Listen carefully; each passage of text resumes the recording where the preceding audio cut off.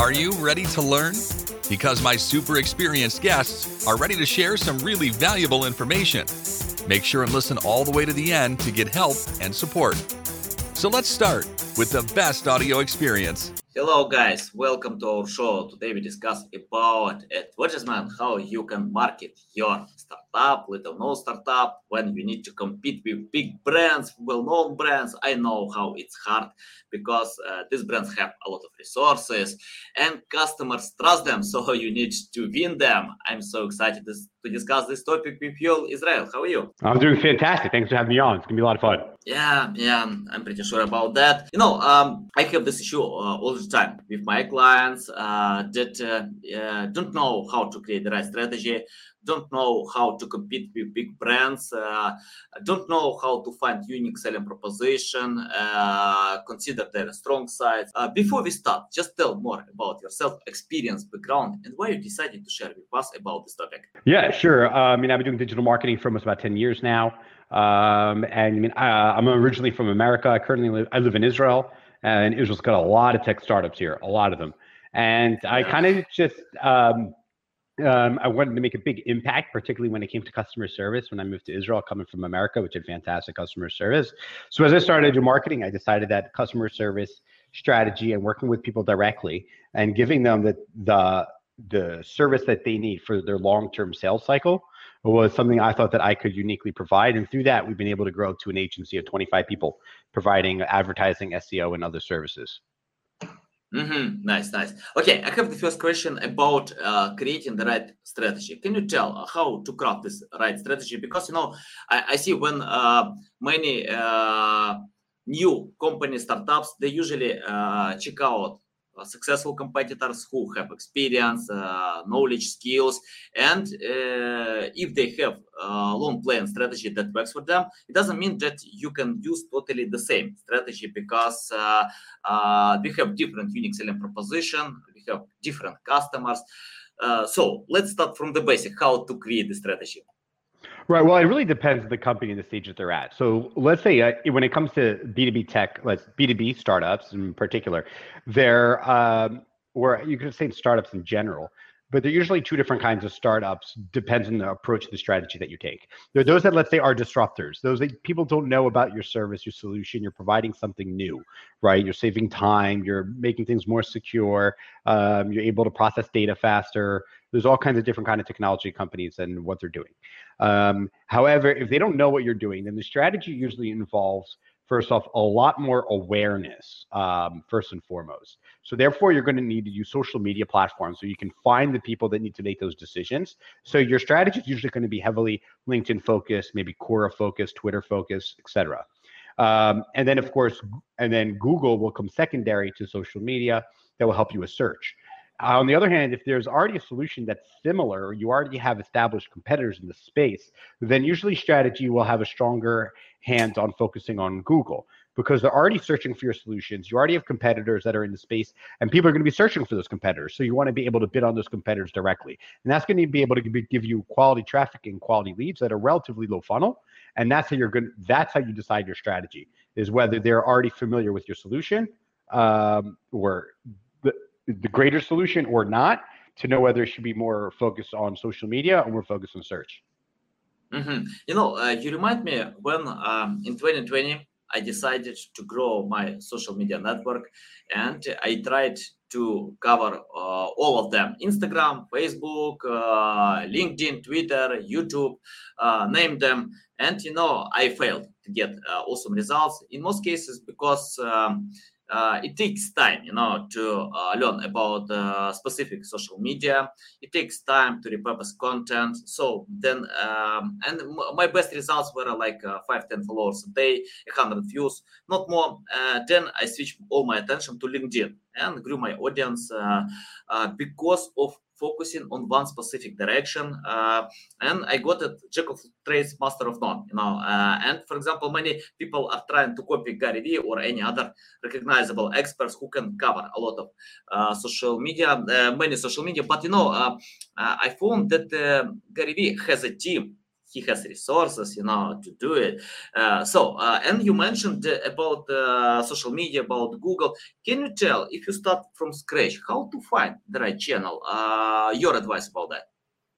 Well, I mean, kind of I opened up with it, right? So if they're already familiar with your product, you would be heavily Google. But other than that, LinkedIn would be usually the most important channel.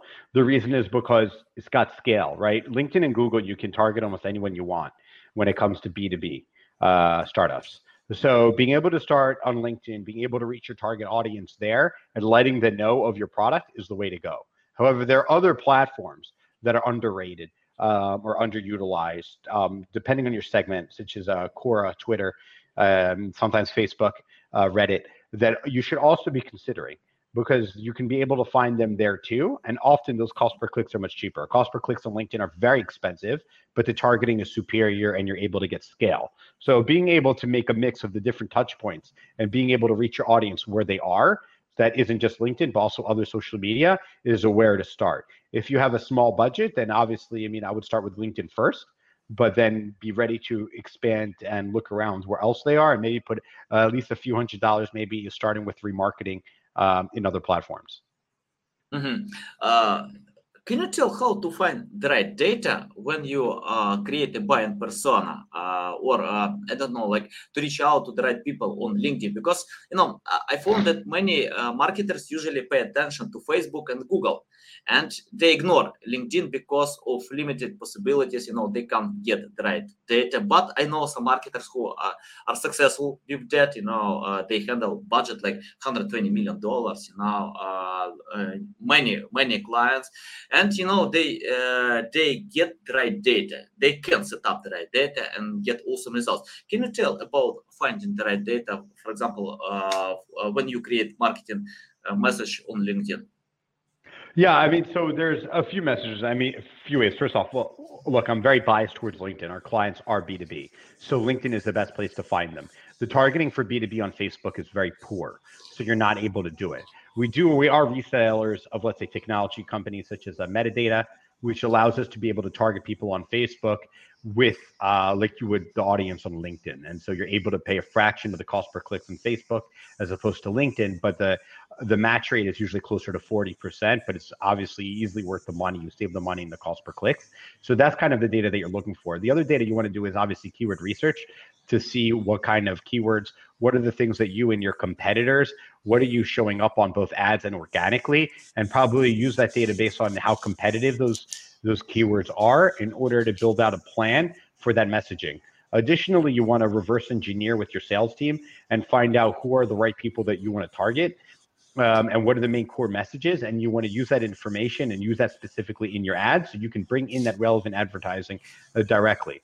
One of the main things when it comes to finding their target persona using data is that people might just say, oh, this is the target audience that I want to reach. This is the job title at the company that I want. However, when you do proper ICP research, we're able to go, let's say, look at HubSpot or your marketing CRM or your sales CRM to see who actually became SQLs and opportunities. And we're able to look at the LinkedIn profiles, reverse engineer targeting. And often we find the person that you think that you want to target isn't the person that's going to request and show up for a demo. So actually going into your CRM, reverse engineering, looking at the data itself instead of using your intuition is a very good starting point. But it doesn't mean you should discard your intuition at all. But it should be able to support it. Yeah, I love intuition because nobody knows what actually works. So sometimes you need to rely on your intuition, because right. You know your products, how good. So yeah, and we have a good question from Susan. What's been your favorite digital marketing job so far? Well, the one I have now. I'm the founder of my own company, so I love it. When you get to own and build it, and it's definitely the hardest job I had.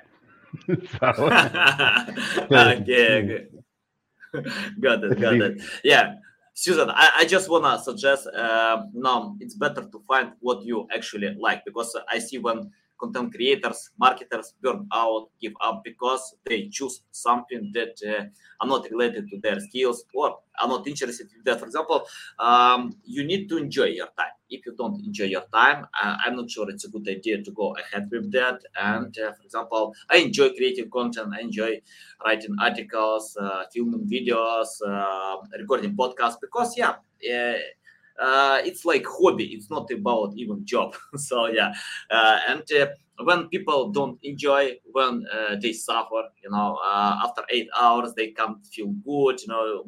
Everything what they can do just to watch TV, and that's why. If I remember correctly, like 6 hours a day, people can watch TV. It's a lot now. So it's ridiculous. It's ridiculous. Yeah. Everyone should go onto your phone right now, and you can check in your settings how many hours a day you spend on your phone. You'd be surprised how much time you spend. It's actually really depressing. Sorry for ruining your day, but I'm actually helping you because you're already ruining your day for spending 6 hours on a screen that's not work related. Yeah, exactly. But by the way, I told my son, you can use TikTok, but create content. Don't use TikTok to watch, only watch. You can analyze other content creators, but if you wanna go to TikTok, create content. So yeah, it helps to How old is your son? Creativity. 12 years old. Yeah. Mm-hmm. Yeah, not a lot. How much time does he spend on TikTok? Luckily he has other hobbies like soccer. He loves to play soccer more. So sometimes that's good. That's better. Yeah, but he doesn't love to read books. For me, it's my passion. To read more books because I can spend a lot of time by reading books instead of watching TV. So it's more enjoyable process. Okay, let's talk about lifetime value. For example, cost per click is cost. You mentioned that on LinkedIn it costs a lot, and sometimes we can't get $2 back if you invest $1. Yeah, but we can sell to customers more times. We can the customer can bring his friends, her friends, to our products. Can you tell about how to measure this time value, of customers when you I don't know, when you are trying to analyze ROI? Yeah. So, I mean, if we're only talking B2B here, is that fair, right? Or you want to talk? Okay. Yeah. So, I mean, in general, you would take how much is your median, and of course, this is the challenge: is that there's a wide range for how much your revenue you're going to get. Let's say how much revenue do you get a year, right, from a client? Usually they sign on for a year for technology companies, and then how long do they last? So let's say it's $100,000 a year. Usually done for 3 years. We'll say lifetime value is $300,000. But usually the truth is we raise prices. Your technology, your R&D, and your research team ends up adding other kinds of services on top of that. And so what you're going to do is that you need to keep in mind that you're very likely to actually get far more than, let's say, that $300,000 lifetime value of a median of $100,000 times a median of, let's say, 3 years they're with you, because ideally the goal is to be able to upsell them, provide new technologies, provide new services, provide new upsells, and find other ways to get that to expand. And ideally, if your technology continues to be cutting edge, then you can expand that 3-year lifetime to hopefully 5, 6 indefinitely, so you can continue to be able to give value and get more lifetime value in return. Yeah, great point. Okay, let's talk about simplicity. For example, when I check out advertisement from Apple, I see simple message, make difference, many related to that, very simple. But many other brands, they usually write a lot, long presentation. I can't tell. Of course, it depends which works much better. But from your experience, how to find the right balance between simple message and long content in your advertisement on landing pages? What do you think? Can you repeat the last part of the question? Your audio got you some background noise. Yeah.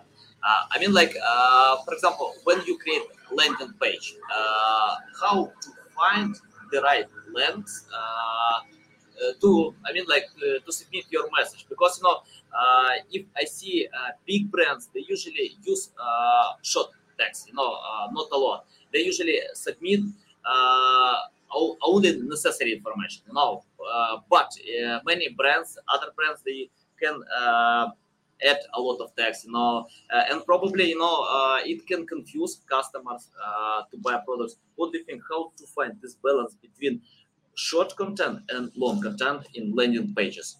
It's a great question. So, look, if you're a big, well-known brand, people are already there knowing what you do, right? We discussed this earlier, right? Google versus LinkedIn. Do you need to educate your audience? And so you do more social. If you're a well-known brand, right? Let's say WalkMe as an example, you don't need to provide as much. Just fill out the form. You know what we do, right? But the main thing isn't about length. The main thing is about getting what do you have to do in order to get someone to fill out a form? So one, your form should be the minimum amount of fields necessary in order for it to fill out your CRM and to get the information you need for you to qualify that they're relevant. The next thing that you're going to need to do is you're going to want social proof. So I mean, that could be client logos, maybe a testimonial, maybe a short quote, whatever that is on the landing page in order for you to be able to provide that. But the most important thing that one needs to consider is that people put all this text on the landing page and need to keep in mind what's above the fold, right? What do people see before they scroll down? How do we be able to capture and engage them? So make sure that you either have good colors, that are contrasting, maybe a good image, maybe some very good text that anchors them, that speaks to their pain point, and let them feel that in order for them to relieve their pain point, they need to speak to you, or they need to, let's say, fill out the form and download the piece of content that will guide them in the right direction. So make sure you have that ability that I'm here to solve something. A lot of other people use us, so maybe some logos, and also maybe a quote or two, so some people use us and they're happy, and that they feel they can relate to those people talking about how they use your product, your service, and then you want to tie that all in. Sometimes you need more length to explain what your product does, especially if they're not exactly sure how it works, right? Sometimes you don't need to. Sometimes it's very straightforward, and you can literally do it in a header in 4 bullets. So I don't think length. I think it's more about being complete, of giving everything that they need to know that they need your product without giving too much value, so they feel like I've just enough what I need, but I need more, so I'll fill out the form. Yeah, love it. I read a book from David Duncan, The Secret Lives of Customers. And on this book, he mentioned that today we have a lot more bots than human beings online. So, and it's interesting data that fraud in paid marketing, only drug traffic can bring more money than fraud in paid advertisement. Can you tell? And we got the question, what tactics do you use to secure links? I don't know, it's related to advertisement or not, but can you tell how to avoid this fake clicking in your marketing? For example, when you need to pay a lot per click, especially on LinkedIn, sometimes it costs like $10, $20, but how to avoid fake clicks if your competitors, I don't know, or any other things can happen, to click your marketing campaigns. Right. So, I mean, LinkedIn does have a lot of bots. I see certain clients get picked up by a lot of bots, only a couple of them. We contact LinkedIn and they try to fix it. They have a lot of problems. Usually LinkedIn is better with that. Twitter is notorious for bots, right? If you've been following Elon Musk's purchase or alleged purchase, right, is that it's an insane amount of bots. And often you think you're speaking to a human, but it's a bot. Easily probably half the platform is bots. And of course, they have a lot of SEC problems, which is why they wanted to force the deal, because they have so many bots.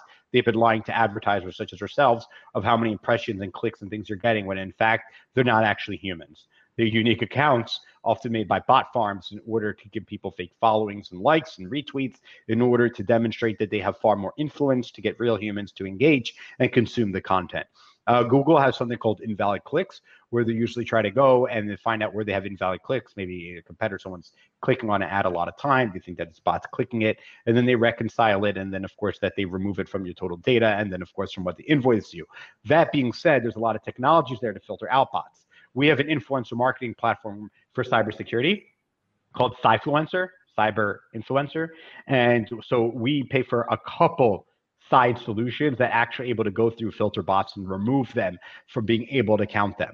However, the challenge, though, even though they're not paying for bots and we're spending a lot of money in order to be able to filter them out, it can screw up your analytics sometimes, because you see a whole bunch of clicks and a very high bounce rate, very low page on site. It really gets watered down if you have a bot attack.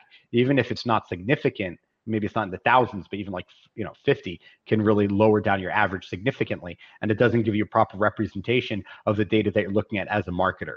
That's probably the greatest thing. I wouldn't worry so much about, because the advertisers have a huge interest of making sure that they remove bots and they're giving you as much accurate as possible. They're not charging you for anything that you're not, with the exception of Twitter, who's been playing all of us, it appears, I seem.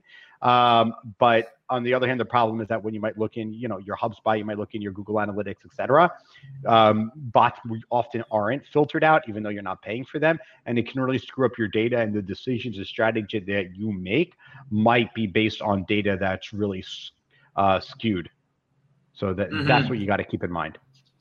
Yeah, awesome, valuable. I have the question about focusing, even not focusing, management. For example, I found that when I speak with marketing experts, they usually focus on one specific marketing campaign: Google ads or Facebook ads or LinkedIn ads, YouTube, but you have a team. Can you tell how to manage a team of experts? Because you mentioned that you can help Google, LinkedIn, many platforms. Tell about management. How to manage various specialists, experts, and provide results to clients. Right. So I don't like management. I'm not great at it. I'm going to be honest with you. It's not my strength. I'm more my strength's more around leadership than management.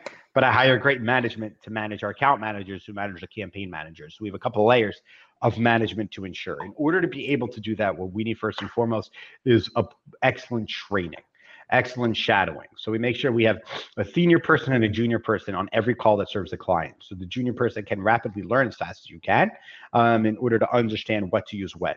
Additionally, it's having a very good processes and playbooks to know what to do under what circumstance, understanding the platforms and how they work with one another, what their strengths are, how different platforms can provide different audiences, different platforms have different targeting methods, right? Where are they usually in the marketing funnel when they're on that platform, and how you can properly target it.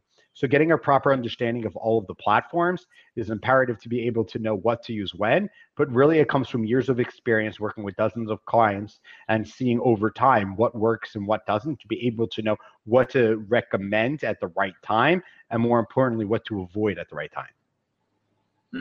Yeah, love it. And you mentioned about testing that you can find what actually works, what don't. But I found on when you set up paid marketing, it costs some money, because, for example, on organic reach, I can write an article, I can post some information, but it doesn't cost only my time. Yeah, of course, time costs some resources as well. But can you tell about testing? How to find, how to test in paid marketing? Because if you set up some campaigns, it doesn't work, you can lose money. From your experience, how to overcome it? How to overcome to make sure that you're not losing money on your campaign? Yes, something like this. Right. So, I mean, our goal is that, let's say, at least 95% or higher of every click is someone we want to speak to. That's the goal. So if it's Google, it's running extensive search term reports to ensure every search term what people actually write into Google is relevant, excluding the ones that aren't, having a robust negative keyword list or robust keyword research, properly organizing them into proper groups and ad groups and serving them the proper ads to ensure anything that anyone searches that you want. So regularly sculpting campaigns and ad groups to ensure that the search terms are relevant and excluding ones that aren't. And from social media, let's say LinkedIn as an example, you want to run demographics reports. You want to see what companies are seeing your ads. You want to see what job titles, what job functions, what seniorities, what countries, and keep going through them, and also add negatives, the locations, the companies, the company size, the seniority, the job titles, to ensure that you're targeting the right people. So you're to ensure that you're excluding the wrong people. So only the right people you want to see. I'll give you an example. A lot of people think, let's say we have a couple of clients that do marketing. They have a marketing technology.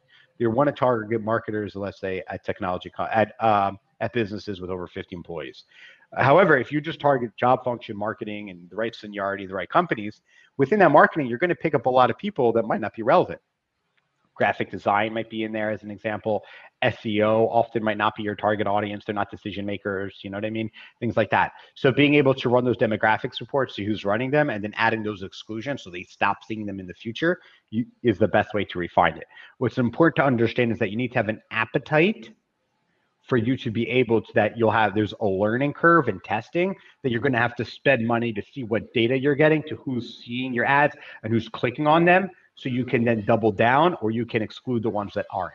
You can't expect things to be perfect from the beginning. It takes time, and it involves patience, and it involves a test budget and tolerance. And if you can do that, then you'll succeed in the medium and long term. Okay, let's talk about succeed in the long term, because Susan Brown, she's active today, and she wanna know favorite client success story. If you can share some story, it will be great. I'm trying to think of probably one that's a little bit. Trying to think without violating an NDA. Okay. But I'll speak in very generic terms. I was this thing recently. So sometimes when you know things are going to happen, let's say in the news, right, that are going to come up, right, regularly, and you might know something's coming. Actually, I'll give an example that we served for a few clients. Let's say they're working on getting in Gartner, getting defined a new category, and they know it's probably going to come, but it's going to be 8 to 10 months. One of the main things that people do is currently there's no search terms, or people aren't using that technology for that new term so much, but you shouldn't wait. You should start to do SEO as soon as possible for those search terms, because then when you're going to, for those keywords, because if you start getting, the proper organic backlinks and the proper interlinking, and you're writing blogs and content on it, and then when that becomes a category, and then all of your competitors start to immediately execute SEO for those keywords, you have an 8 to 10 month head start. You can guarantee, as they start to use that terminology in their ads, in their sales messaging, etc., that's going to increase the number of your target audience. They're going to be searching for it in Google and other search engines. So being able to do SEO early on can guarantee that you can hold on to maybe the top few spots on organic search.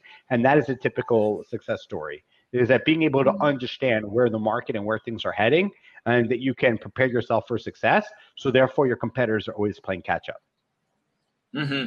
Yeah, love it. Okay, I have the question about what to start first. For example, we know about teaching or egg, we don't know. But what about organic reach or paid marketing? From your experience, what's better to start first? I didn't hear organic reach or what? Or paid marketing. Well, it depends. I mean, look, if you have no following, right? And if you're way behind in SEO, then you're going to need advertising reach. So in the near term, in the short term, always advertising. But if you already having revenue, and ideally if you're profitable, but if you have revenue, you should absolutely, and you see that you're a startup here to stay, you're not still figuring it out and all of that, but you know what I mean? Like you're here, you've revenue established a brand to an extent, then it's very important that as soon as you can, you start to get into organic. Because once you're able to start to do organic, you're going to be able to target then overall, you'll find in several months, maybe even a year, you'll start to get a lot of organic traffic in search, which is high intent, with outside of a personal recommendation. Asking Google and giving you an organic result is the highest recommendation, not from a person that you know. And also being able to build that brand on social media and a following and engagement demonstrates social proof that a lot of people organically agree with what you're doing, and they see that there's something there in your product, your solution, in your messaging, and so therefore you should be able to do organic. But in the short term, definitely advertising, and then once you're getting revenue back, you should start to do organic, but understand that it's going to take several months to start to see any kind of return in pipeline. I have the question about common mistakes. Can you list common mistakes that you can see marketers still do, and your recommendation how to find the right way? To learn about the right way. Yeah, what do you think? So I think one of the most common mistakes is that people focus too much on their competitors, even though you should be looking at your competitor's website to see what keywords they're ranking for, what they're bidding on, what their anchor texts are and everything. Maybe you can get some ideas and see where you would compete. But unfortunately, when we all have a large egos, me included. So let's say if you're bidding on a competitor, you might want to focus on your competitor's weakness and say we're better because. And I find that for B2B in particular, not e-commerce where they're making the sale that time, but for B2B that has longer marketing velocity, marketing cycles and sales cycles, is that they're searching for your competitor because just like when they search for you, they assume that you provide a solution to a problem that they have and they associate it with your brand name for whatever reason. So instead of trying to rip up your competitors when you're bidding on them in Google, which is very common, what I would do is try to take messaging and the perceived strength of that competitor, use that into your messaging so you can get that click, and then let remarketing continue to engage with them in the medium and long term to hopefully that they'll end up becoming a sales qualified lead. Yeah, awesome, valuable. I agree with that. But because I see when marketers use tools like SEMrush, Ahrefs, or any others, they add their competitors, analyze where they get traffic, and trying to replicate them. But you have your unique selling proposition. Your customers might be different, so yeah, it's not a good idea. Okay, you can analyze them. I love learning from competitors, but I usually search for their gaps, for their weak side, and think how you can convert to your strong side. Okay, can you tell about creating a buying persona? Can you tell? Because I see when marketers use different methods of creating buying persona. Some of them can talk to salespeople. I know even some can go to the customers directly to talk to them, to know their pain points. Can you tell your methods of creating a buying persona? I mean, one, we'd interview first the marketer, and then we'd interview the salesperson, understand their persona. And then I talked about this a little earlier, is actually find out what people that are scheduling demos, what their persona looks like that are relevant. Let's say they showed up to a second demo. So they showed up, it was great, and then they scheduled a second call, right? So these are the kind of people, these are the personas that you're looking for. So it's actually reverse engineering and doing the research of who are the personas that you're already engaging with and moving forward. And then understanding that there's the person that often people think the persona is a decision maker, but I find that the decision makers, like, so let's say if you want to target, if you're a cybersecurity company, many say they want to target the CISO. And I say, well, one of the CISOs in North America are like $55 a click. But the person that reports under them are often $30 a click, let's say. So those are the actual ones going to a demo and 2 demos. Then they bring in the CISOs. So it's important to understand that even though the CISO will show up to a demo, will sign off on it, but they're going to be brought in when it's ready to compare you to 2 or 3 of your competitors. The first people to bring things in are those that are actually going to be using that technology or your services hands-on, and those that solution is going to make their job easier, and they're going to be looking for that. So often your persona, from my experience, should extend usually a little lower in seniority than you think, and then lower down the funnel, you should move up seniority. Yeah, love it. Okay, Jorn, I have the question about, let's imagine you have no experience, knowledge, skills, anything. You need to start from scratch. Can you tell what will you do today to learn more about paid marketing? Today, what would I do? The best way is by serving clients. I mean, doing the work, seeing what works, seeing what fails, and I continue to try new things. Keeping your pulse on new platforms. So Quora just launched video ads, right? So, I mean, subscribe to all the advertising newsletters. So once a week, you'll get a thing and they'll tell you all of the new technologies that are coming out. And then you see how you can incorporate it into your client's accounts or into your personal account. So that's the first thing, seeing what the new targeting messages by signing up to their newsletters. I found that to be the best way to do it, to find out what's new. And then just test, assuming you have unlimited budget and unlimited time, that I would test every major platform for your industry, at least from a remarketing perspective, to see what the interest is like there. To see, so like if you were to do remarketing on Facebook versus Reddit, which is a higher click-through rate? Even if it's just remarketing, so someone's already been your website or something, and you can kind of get an idea what's where at what cycle people are interested in what. It takes a lot of time, but most importantly, it takes a lot of listening. And I would just subscribe to the newsletter for all the main advertising platforms. And I'm sure there are some niche people, not that I can think of right now, that might talk about these really like niche platforms. I would look into them, ask around in your industry. There may be unique platforms there where it wouldn't be cost per clicks, but usually you can advertise on newsletters, podcasts, etc. There's a lot of opportunities there. Yeah, love it. Okay, and what kind of skills paid marketers need to have today, from your experience? I mean, like maps, I don't know, analytics. Can you tell or list this kind of skills? What kind of skills? I mean, one, you need to understand. The main thing a marketer needs to understand is the psychology of the person who's consuming your marketing. Mm-hmm. That's the main thing. Numbers, the metrics are very important. Understand the stories the numbers tell. But it doesn't mean anything if you don't understand what that means. So people have been like, oh, okay, this landing page had a higher bounce rate than this one. Yeah, well, you didn't have a call to action or a forum. It was just a blog. So, of course, who doesn't read a blog or a news article? Then they close the tab. Okay, bounce rate. So you have to know when to use time on site, when to use bounce rate. Understand the psychology of what content they consume and when and how they consume it. So understanding the psychology of the consumer, understanding the psychology of how we use social media, how we use search, which Gary Vaynerchuk talks a lot about. These are the kind of things, these are probably the best things that we can understand. I have the question about the future of paid marketing. Can you forecast the future? What we need to consider today to cover this future? Because many things are coming, metaverse, Web 3.0, virtual reality. What do you think? What kind of future will be in paid marketing? So I think we're going to find a lot more, particularly for B2C, more than B2B, but also B2B. Particularly Google's clearly moving in this direction, and I know Facebook is also, is that there's going to be less automation optimization.